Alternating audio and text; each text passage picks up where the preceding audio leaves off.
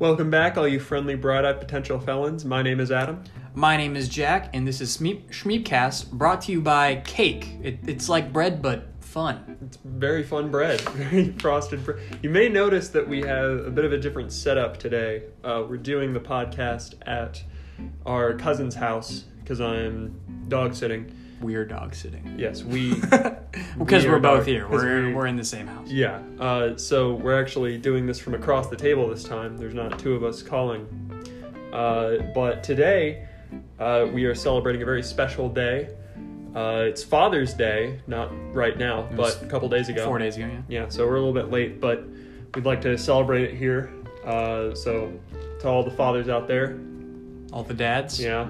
They're doing a great job. This one's for you. Mm-hmm. Just as the topical part of the section, we were doing our top 5 father figures in pretty much any media, whether it be video games, TV shows, movies, anything like that. And it's obviously just, it could not be farther from a definitive list because there are just so many dads in everything. So these are just either characters that resonated with us from like a specific show or something like that, or we think kind of embodies the role of like a father or something like that. Yeah. So father is a title. Yeah.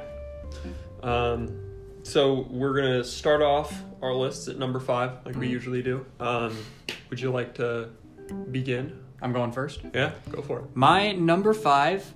So I wanted to make my list like. I wanted to cover like all the bases. That was easy. It was very easy for movies. Games were a little hard, and then I struggled the most with like TV shows. I feel like there's been like a focus in TV of like dads being like the main characters, a lot of their stories being a result of them having bad parents. I don't know, like most of the TV shows that I've watched recently have been like mainly about that. But one clear exception to that is Terry Crews's character, Terry, in Brooklyn Nine-Nine.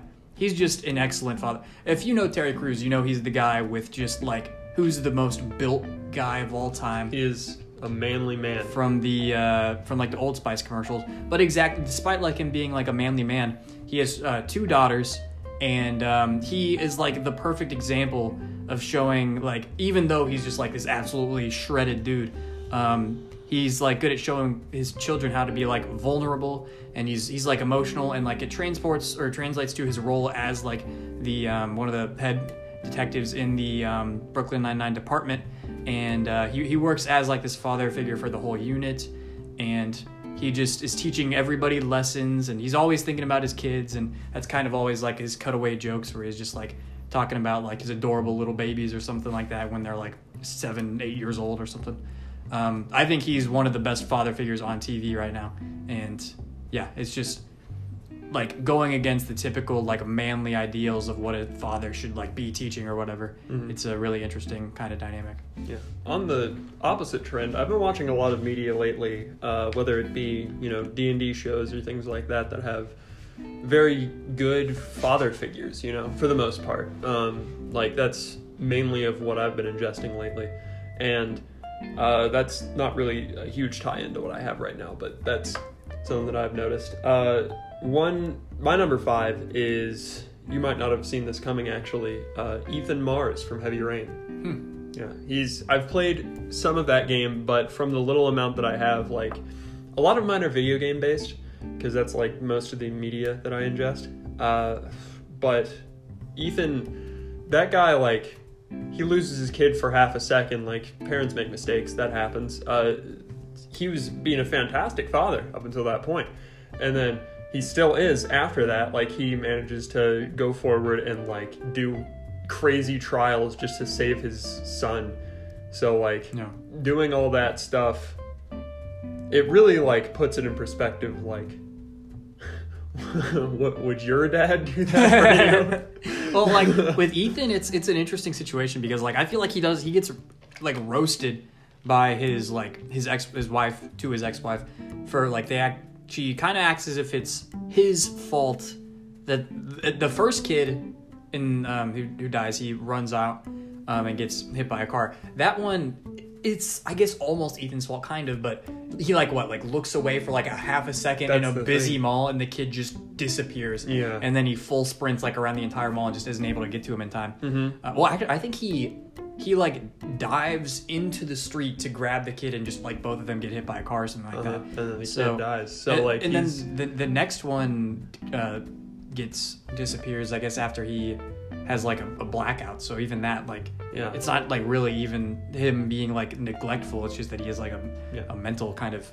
problem that hasn't been completely like medicated at that point. And then it's mainly out of his control, you know. Yeah, and then after that, he literally sacrifices everything to try to get the kid back. So, would you drive up the street for any reason? Would you drive like up the highway?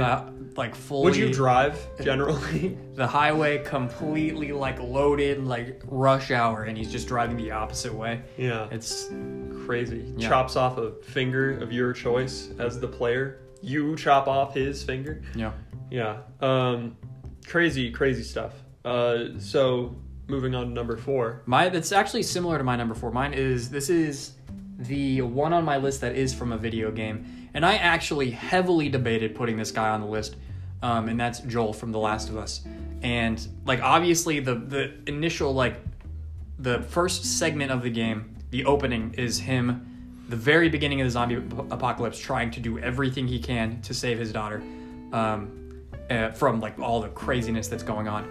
And unfortunately, like, he fails, and then eventually he connects with Ellie, who just becomes like this stand-in for his daughter. And at this point, he is like just like, as the story continues, he just becomes dead set on like doing everything he can to protect her, and like all of his fatherly instincts that almost helped him save his daughter in the beginning kind of come to fruition here. And it's interesting because like the one thing that made me like, throughout the entire story, he does absolutely everything he can to protect Ellie and even his daughter, who he just didn't, like, it was impossible for him to do enough for her. But there is the one decision at the end. Brief spoiler warning for the original Last of Us game. Click like 20 seconds ahead if you don't want to hear this. Joel based the entire story. Ellie she was bit by a zombie and did not get infected, and they're trying to bring her across the country to make the cure. And at the end, the doctors are like, we can make the cure, but she will die. And then Ellie is totally cool with that, but he steals her from the hospital and runs out with her and stops her from making the sacrifice. And I think that is a bad father moment, and it is horrible that he would do that. But I think in spite of that, it was fatherly instincts that like forced him to do that. I think, in my personal opinion, I think it's a good father moment. It's not a good person moment. I don't know. The way I see it is that if he's doing that and like trying to save the child rather than the world, that feels more he's focused on that person more, like, it sees it as like a fatherly type of moment. But like, I don't think like fatherhood is necessarily all about making sure the kid survives. It's about making sure the child like does what they want with their life, and allowing them to like make that kind of decision. And she made that decision, and while she was unconscious, he beat up and killed, I guess, a bunch of doctors and just stole her. And then that's not a good father. And then he, at the end, lied to her and said that like she just like, her immunity meant like nothing in terms of the cure. And I think aside from like that, which even is guided by him making sure that he doesn't make the same mistake from the first section of the story, is the one thing that almost drew me back from taking him off the list. But I do think in the end he is a good like father figure. So yep, that's my number 4. Yeah, my number 4. So we just went from Heavy Rain to The Last of Us, and now let's move forward to Octodad. Nice. Now Octodad he seems like a joke. He seems like a comedic part of this list. Octodad is actually just trying to survive and be a good father. He is a good Samaritanly parent. He has a great relationship with his wife. His kids, though they don't really understand what their father says, they think that it's good advice. He moves around in quite a goofy fashion, sure, but he does everything he can in his power to keep his children in a good, like, in good schooling, in just a nice, well-constructed nuclear family. You know, it's like it's a functional situation they got going on. The only problem is that there's a chef out there trying to cook his beans up, trying to cook his beans up, and that's a big issue for Octodad. So the entire game is about him trying to get back to his family, and then they accept him at the end for who he is. Yeah, it's a great. It's like a short. It's a short piece, but it is, I think, a very fitting presence. Yeah. In spite of all of the weirdness that having an octopus as a dad brings to one's life, he still is. The goal is to be the dad, not the octopus. Yeah, I would say. the talk is rather tough. Yeah. the talk they will be giving is going to be difficult. Yeah. To say, but yeah, that's a good one. Mm-hmm. Definitely would not have thought about this. One that I don't think this is going to be a deep cut, but one that I think you'll totally agree with is Dr. Tetsuo Kusakabe. You know who I'm referring to? No. My Neighbor Totoro. Oh. The father. Like literally just a dime of a father. He has 2 kids and his wife is hospitalized. So he's basically forced to, at least day to day, live like the single fatherhood kind of lifestyle. And he's a busy guy in and of its own right, but still finds a way to like be completely attentive to the kids. And he's not like letting the situation like bring him down. He's like an optimistic, humor-filled kind of character, and I think more than anything is his willingness to be like involved in like the fantasy kind of world that his like younger daughter is kind of experiencing, and he's not trying to. He has this like extremely serious other like half of his life that is like could make somebody completely pessimistic, but he's still like right there allowing the children to kind of achieve like this like fantasy kind of world and live in a happy kind of area while they're dealing with like this extremely traumatic life experience. And he is just like, I think in general the Studio Ghibli films are known for having like pretty strong like parents and parent like based characters, except for Spirited Away. Yeah, true. But this guy is just he's a beast. Absolutely love him. Yeah, just a bang up dude, just a swell guy. My number 3 is Ant-Man. Nice. Yeah, Ant-Man from Marvel. Mm-hmm. He's just kind of like a swell dude. Like he builds this entire contraption inside of his house. Like this is for Ant-Man 2, I believe, when he has like a parole bracelet, and he has it on his ankle.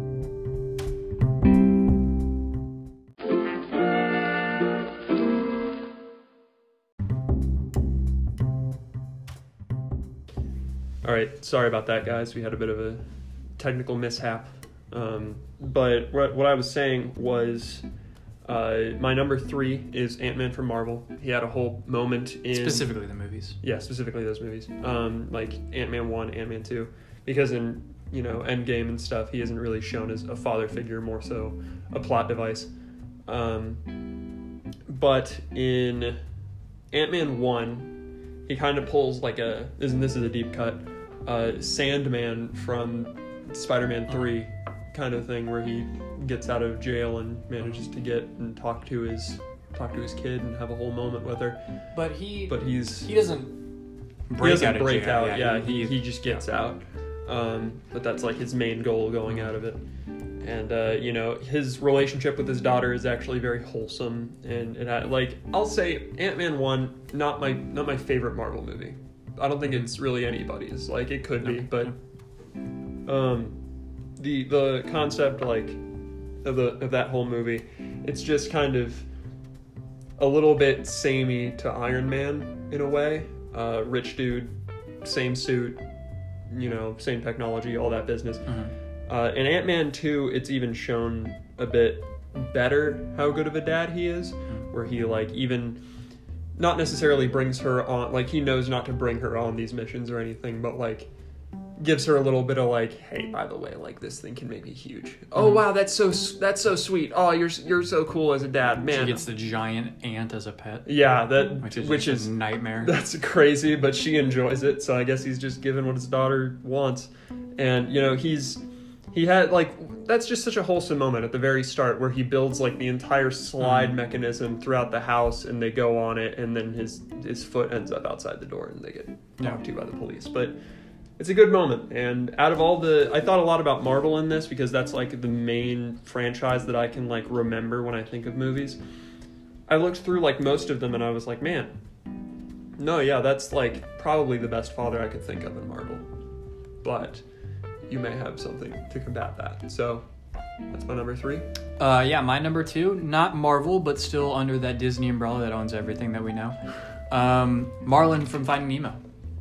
Oh. I mean, you're right. it's a father-based movie, and I think like at the beginning it is like kind of the same thing with like that we talked about with like Joel and Ellie. It's like he seems to be more focused, and rightfully so, he seems to be more focused on making sure Nemo is alive than has a life is kind of like the main problem after like the just downright horrific instance that this movie starts off with for a child's movie. Absolutely brutal. But then after Nemo gets like taken and is like forced to live this like spoilers.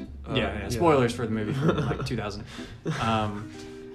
He slowly learns that Nemo does need to be able to live his own life while also continues to be the number one force that is focused on making sure that he is protected. Yeah. And after they find Nemo, spoilers. Yeah. It's a good like they have like the whole interaction that's just so it flip-flops what it is at the start of the movie and shows how each character's grown. Yeah. I like that. Yeah, and even he as like a father figure learns from his son that he needs to be like more willing to live like in his own right, and he like I mean I know like as a fish you might not want to interact with sharks on a regular basis but like it does like lead to a moment at least in the film's like fantasy world that is wholesome and a little horrifying but still fun. And he kind of gets pushed out of like his own like comfort zone while also allowing his son to like expand on his own like values and stuff. Now what I really like about this movie is that it shows juxtaposition. It shows that Marlin, he goes through this whole journey meeting all these different kinds of fish. He even meets the shark at one point, who has the notoriously famous line of, "I never knew my father," and it's so sad, so tragic. So, bottom of our list is the shark's dad. Yes, exactly. Definitely. We should have done also a top 5 worst dads. Top 5 worst dads. Yeah, I think something that isn't capitalized on enough is that a big part of being a father, I think with all my experience of being a dad, I think that a huge part of it is that you should be able to like learn both ways, you know? Yeah. Like I think that's a very noble thing. Like countless times like with my own dad, like he's told me like, you know, my dad's come out of his shit, which if my dad ever listens to this, hi dad, but you know, he says that he's broken out of his own shell on a couple accounts where he's like gone out and he did karaoke, and my mom sent a video of him doing it, and I laughed a little. But then my mom said he went out there and did that because he knows that his boy is into theater and everything, and he said if he can do it, I can do it. And I think that's a really cool thing, you know, like that parents can learn from their children just as much as children can learn from their parents. Yeah. Following that wholesome thing, carrying on the animated movie segment, my number 2 is Bob Parr from Incredibles 1 and 2. More in 2 actually than 1. Like he's a good dad in kind of both, but more in 2 than the first one. He becomes a better dad by the end of 1 and then stays a good dad throughout 2. It's the first movie that I've seen that tackles like a swapped kind of norm, I guess, in a sense, with how the parents like structure normally is, where it's like the dad has to like is the one staying home and everything, and you know it tackles it very well, and the idea that like the envy can be there, but it's a very good balance and shows that like it's not a bad thing to be a stay-at-home parent, you know.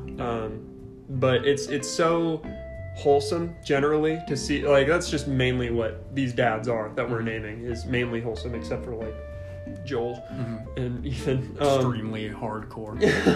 Just badass dads. But Bob, you know, he's the kind of dad that like kind of jabs at you and jokes around, and he's like a very, very nuclear father, I think, where he would just like, man, you must have been booking it. How fast do you think you were going? Like talking to Dash, and he doesn't know a whole lot about relationships, so he didn't have much to say with Violet. But I think that, like, I've rewatched those movies a lot. They're probably my favorite Pixar movie. But I think that Bob is like just generally a great great parent. He just wants the kids to be able to use their full potential and what they were born with. Meanwhile, what's the mother's name?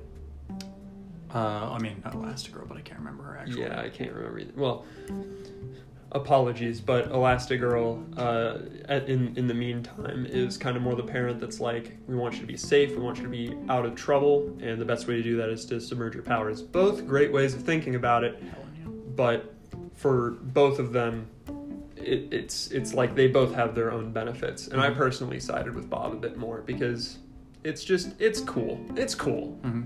Use your powers as long as you don't get caught. That's the kind of fathership that he had. So that's my number 2. Yeah. And then we can do a little bit of, I have just so many honorable mentions because there are just a ton of different characters that potentially could be included here. Mm-hmm. You said that your best MCU father was Ant-Man. Uh-huh. I would say another good one is Yondu, who is extremely flawed, but he is you're right. that whole movie is just about fatherhood, and more than that, like replacements for like a absentee kind of father situation. And he obviously has the incredible line, "He may be your father, but he ain't your daddy, boy." Like that kind of sums up the movie in like a lot of ways. I also think that Tony Stark in the MCU is painted as like a great father figure. See, I thought about Tony. Mm-hmm. I thought about him for a second, but then I was like, he was only a good dad, like, mainly after he lost someone. That was kind of how I saw it, was that after Peter, like, died. Spoilers, if you guys didn't pick up on that from the entire meme. It was like he had the thing where he was like, now, if you die, I think that's on me. But I don't think that fully set into him until after Peter died, you know? I don't know. That's kind of how I see I it. think coming from the guy who's the number one Iron Man 3 fan, Yeah. his relationship with Harley is another like kind of fill-in kind of father moment. Now they don't like interact nearly as much, and he's pretty much like after he just drives away in the car, it doesn't show up until the funeral in Endgame. But he still has like that kind of like playful kind of personality with him where he is. I bet Harley, like, he definitely has a father. It's just he did leave and go to get smokes or something, or like that kind of thing that Tony makes a joke about. But he has like this playful, slightly antagonistic relationship with him where he messes around but also teaches him lessons about the world. And I think most of his flaws as a father just comes from the fact that until things really hit the fan, he doesn't take things like too terribly seriously, except for like behind closed doors where he's making 100 different Iron Man suits and making sure everything's gonna like go his way in case the world ends again. I think in that, and then at the end with Morgan, the infamous "I love you 3000" kind of thing that he's got going. I think he is a good father figure in the realm. Two kind of similar characters would be Walter White from Breaking Bad and Marty Byrde from Ozark. I compare those two shows a lot. Basically, Walter White obviously diagnosed with cancer. And then all of this is to make money for his family to survive. Without him, he starts making meth and selling it. And I think that throughout the series, he does have like a lot of bad father moments, obviously. But I think in the end, like everything he does is kind of like for his family, and it's important that that's like recognized, even though he is doing a terrible thing. Same with Marty Byrde, who is also. He is like laundering money for a drug cartel in order to make money for his family to protect them and to give them like all this nice amenities that they're used to. It's kind of like a similar relationship, but they both do it kind of in a way that isn't necessarily great. And then just another one, the other video game character that came to mind when I thought of this was Kratos from the most recent God of War game. It's just a really interesting kind of relationship where you see him like it starts off the game where he is just now realizing that he's going to have to be this like single father kind of character, and you notice that the relationship is like so distant and so objective that he doesn't even call his son Atreus, he just calls him boy all the time.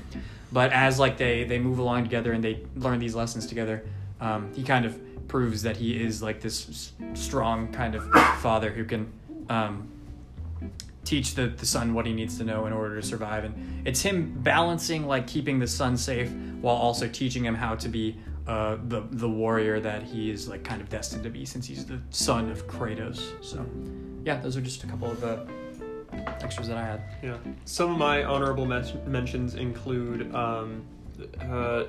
like most of Fantasy High's like parental cast, beyond the elven father that I don't know the name of.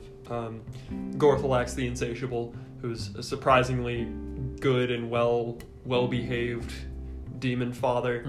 Just great stand-up guy. And then we got, well, Galir's not a great dad, but, you know, Riz's dad, just very good father. If Gorgug's dad were around, Yeah. maybe. But probably one of the best ones I know of is Digby, which is Gorgug's, like, adoptive father, who just gives great advice all the time and still doesn't, like, he's super nice, very good guy. Doesn't take like any trash from anybody. Like, still, they're dope. They're great. Also, on top of that, from one of my favorite cartoons ever, Mung Daal. I think he was a pretty good father figure.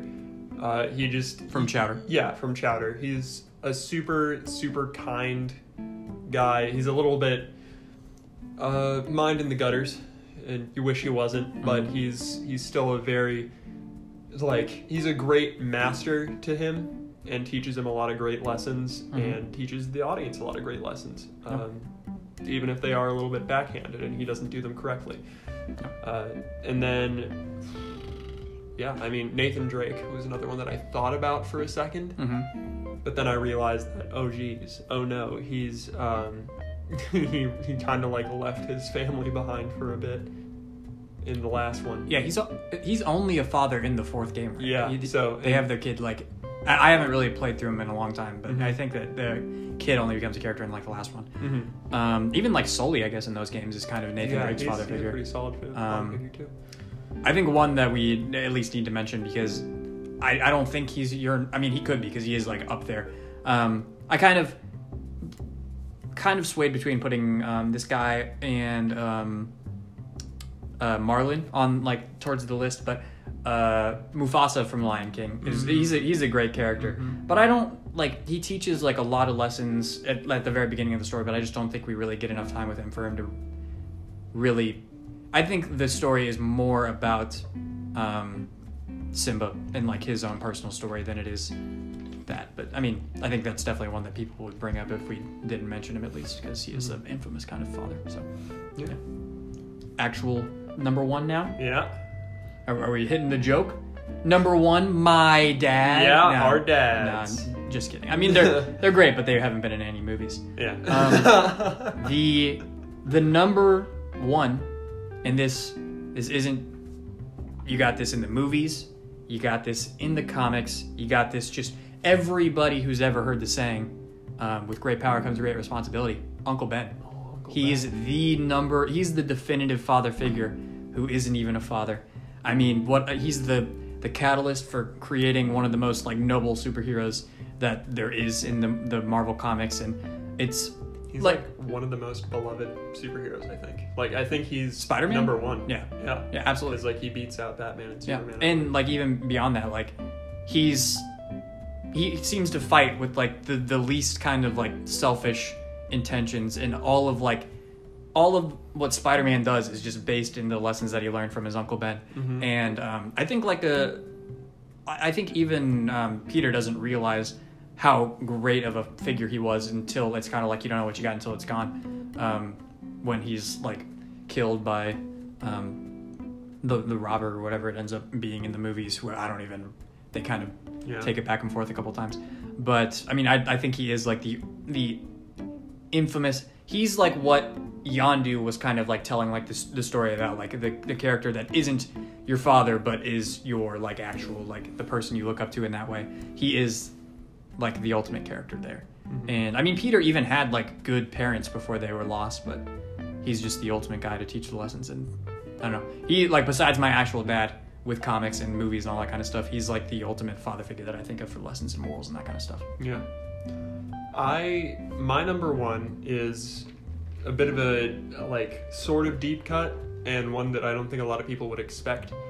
I just kind of went after some ones that like would be less expected, because Uncle Ben is a fantastic father figure.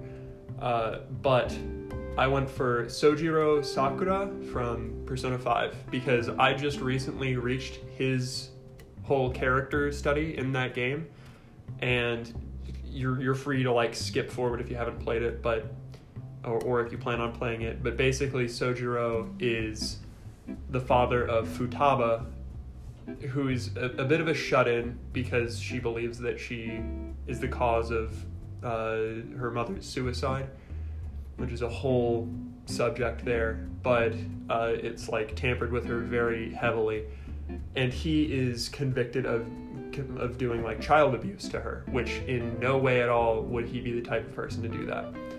But essentially he has, for the past several years, been taking care of her as best as he can and bringing in as much money as he can in the cafe that he runs, and just like quietly bringing her up because he doesn't fully know yet how, like he has no way of getting her out of her shell, but is doing everything he can to make her want to live.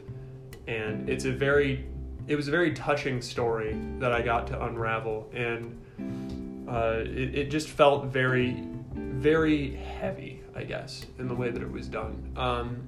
And it just like kind of really hit me pretty hard, the entire concept of like how he is just a very caring father that is a little bit misunderstood at times. And he's also a great father figure to the main character beyond just Futaba. He takes in this delinquent from across the borders and lets him in and raises him up and lets him use the top room in his cafe to stay in, and over time he becomes more open to him and lets him like come on these little trips with them to go eat out. And eventually when Futaba is released from the shackles that are binding her, he becomes an even better father because he's like bringing her out to all these places that she may not have been to, but doing it very slowly. It's a very healthy relationship, I think. So he's a great father figure. I can talk him from town to shop about all day. So yep. That's my number one. So happy Father's Day to everybody out there. And I guess we can go on to some movies that we watched. Either like 4 days late or 360 days early. It's up for you to decide. It's same either way. But we've been watching some movies while we're here at the dog sitting location, which is it's a little bit of a spooky area in my opinion. It's because we're taking care of a couple different houses at once. So when we would go to the house across the way, it's very dark and very covered in foliage. So any random serial killer could jump out of these bushes. So I'm very glad that it's the two of us taking care of these houses than just one of us. Mm-hmm. So we've been watching scary movies. Scary being a bit of a interesting choice of words, I think. Mm-hmm. But mainly like suspenseful ones. We watched a movie that is now like in my top 10 favorite movies. That is absolutely bonkers. Isn't it? That is nonsense. Isn't it? That actually is just absurd. It's so good though. Like I was thoroughly entertained the whole way through it. The Babysitter is now in my top 10 favorite movies. That is absolutely nonsense. It's at least a little recency bias. Do not go into this expecting a good movie. It's like... It's a dumb and bad movie. I mean, yeah, if anything... it's so bad it's good, but... I don't know. It is just absurd, and it's... I adore it. Steve, if you're listening, it's got that same, like... I love this movie because it's kind of bad kind of vibe, similar to Killer Clowns, Yeah. It's got funny one-liners, and I think the direction is kind of interesting. It's directed by Mick G, I think. Yeah. And there's a lot of like stylized editing in it, but top 10 is just top 10 is absurd nonsense. Yeah. That means it beats out several Marvel movies. Several. No, more than that. You just haven't seen like nearly enough movies. I don't watch good movies. Yeah. I just don't do that. That's not my thing. Yeah. That's your thing. It's everybody's. Most people's That's most people's thing. Yeah, but my number one favorite movie now is In the Tall Grass. Oh wow. Yeah. We're just gonna Babysitter. Just watch it. It's on Netflix. Yeah. But it is a great movie. Babysitter is a fun jaunt, in my opinion. Like he said, don't go into it expecting a good movie, but it's like it's very funny to me. I laughed out loud several times. There are funny parts, and the characters are cool, and a very surprising addition to this movie that I did not expect to be so welcomed and well received on my end is King Bach, the Vine star King Bach. Yeah, he's pretty funny. He does a good job in it. But In the Tall Grass was another movie that we watched, which is just a very... We don't watch a lot of actually scary movies. We watch dumb ones that like have garbage jump scares sometimes.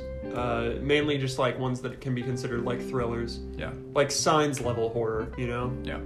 This one, like, okay, before it even got to the end with the credits, you can feel that this is a Stephen King movie. And this one, it was co-written by Stephen King and his son. And there are good Stephen King movies. There are good Stephen King books. But this guy pumps out like 2 or 3 books a year or something like that for the past like 30 years or something like that. So there's a lot of wells to be drawn from, and they will make a movie on any of them because he's like kind of got that name. And so this one essentially it's these people are driving past this cornfield, and they hear this kid yelling like, "Hey, I'm lost, can you come help me?" And they go in, and then they realize that the grass doesn't like have a real way to maneuver through it. Like you get like randomly like teleported around, so they can't find their way out. And it kind of branches off from there into what exactly is going on. It doesn't really make sense. I think there's a lot to be left up to the viewer's interpretation, but there's some weird time travel stuff going on, and we got a bad dad in here for sure. One extremely bad dad. Played by Patrick Wilson, who's a great actor, but he's not a bad dad. I'm not saying that, but his character, not a good dad. No. It's just flesh. Yeah. Oof. It's a disturbing scene. Very brutal scene. That's not even the most brutal scene. Yeah. Gosh. It's absolute there's a couple scenes where like the actual like image on screen is just disgusting and gruesome. But there's one specific scene where what is suggested that happens, you don't see it, but what is suggested that happens is just truly nightmarish and is absurdly Stephen King. It is but that one, very visceral. Not fun to watch. Also, literally, if you do watch it, you have to go into your TV settings and crank up the brightness to like 300% to actually see anything that's going on. Yeah. It is such a dark movie. It is insane. The settings. It is insane. Like, you can't see anything in it. We were watching it at nighttime. Yeah.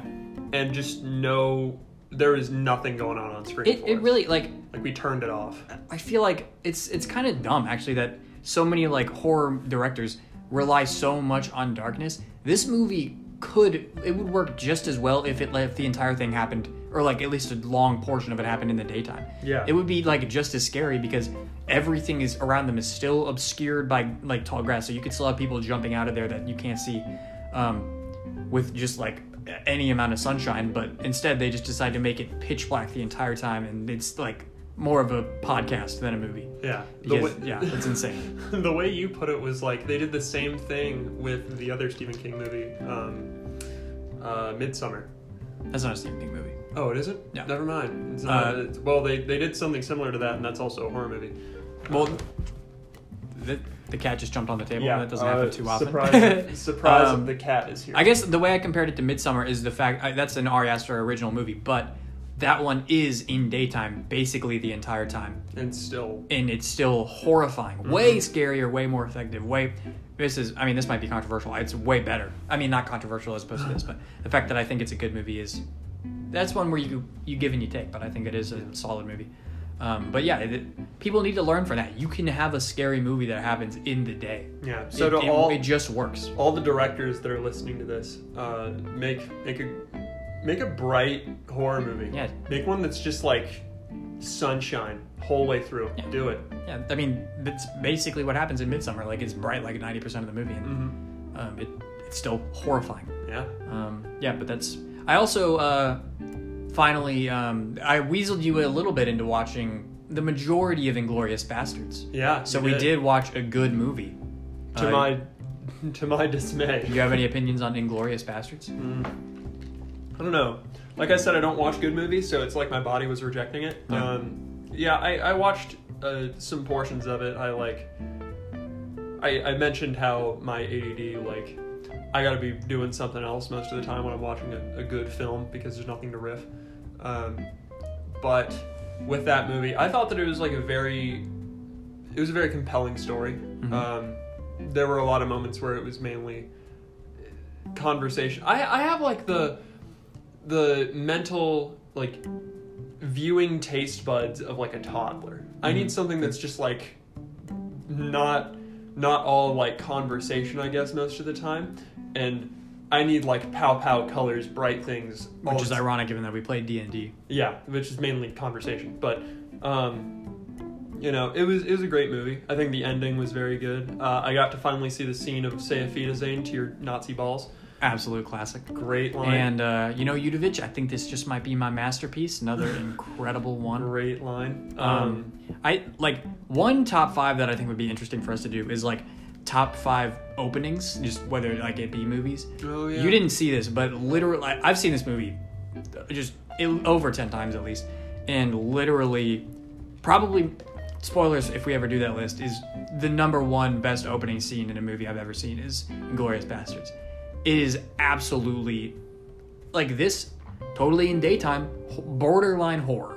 Is like the way that he works with this is just absolutely terrifying, and like how things slowly get revealed. Basically, the setup is that obviously Inglourious Bastards is about a group of Jewish American soldiers who go around hunting Nazis during World War II. And at the beginning of this movie, the main villain, who is one of the head SS soldiers who's tasked with eliminating all of the Jewish people in France,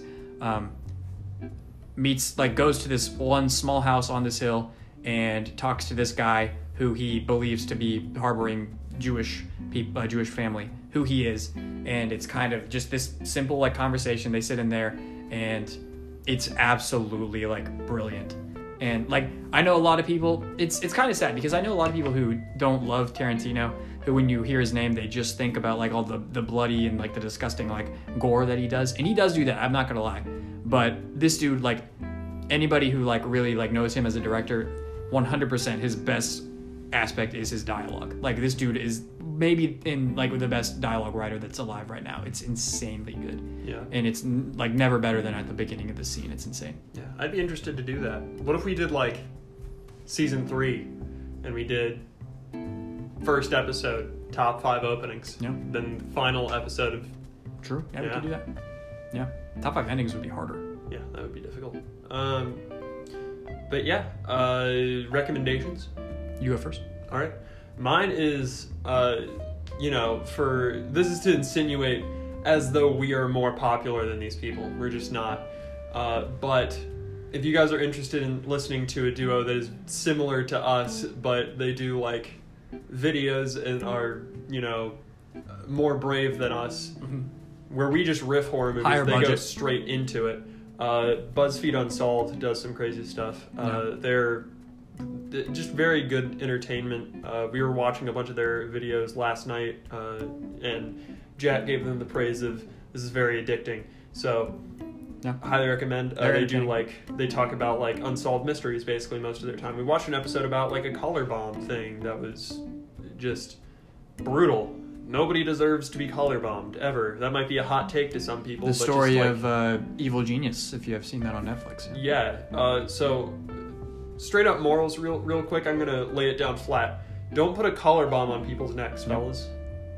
Just don't. Yeah. It's a good idea generally. I think, like, honestly, these guys, like the BuzzFeed Unsolved guys, are obviously super popular, and all their videos get like a ton of views. I think if they did not have BuzzFeed in their name, they would be like in the stratosphere. Yeah. Like 100%. Like if they could like pivot off of that, like BuzzFeed just has like such a negative like press associated with it. They These are guys aren't single-handedly holding up BuzzFeed, I think, right now. Moving on to your recommendation. My number one, or not number one, my recommendation is the Watchmen TV show, which HBO recently made available to everyone for free. And I think aside from like Blind Spotting, this would be like number one required viewing for me, like in this current like political sphere that we're in. It's absolutely like insane how, so it opens up, again, as something else that honestly would be in the top 5 openings. It opens up on the like recreated footage of the Tulsa like Black Wall Street bombings from like the 1920s, and it's just insane that like this was the first I'd ever heard of the Black Wall Street like bombs. Like the fact that we were not taught in school that there was like this town in Tulsa, I guess Tulsa itself had like this section of like stores that was run by successful like black like owners of businesses, and the fact that we weren't taught that they were attacked by like white like supremacist people and literally bombed in America is insane. The fact that I had to learn that from a superhero TV show is nuts. But the way that they build off of that and let it like flow into a story about like generational trauma and like the idea of, like the obviously core idea of Watchmen is like who will watch the Watchmen, and about like police brutality in like a lot of ways, and I don't know, all in a superhero story that's completely like digestible by like the modern audience who's just being taught to like eat those stories like right up. It's insanely good. And I will watch anything that Damon Lindelof makes because that guy is an absolute genius. He is one of the best out there right now. And yeah, the show's incredible. It's made free right now. I don't know where you can find it specifically, but HBO did officially like release it because it is like such an important kind of thematically thing to watch during this time. So yeah, it's fantastic.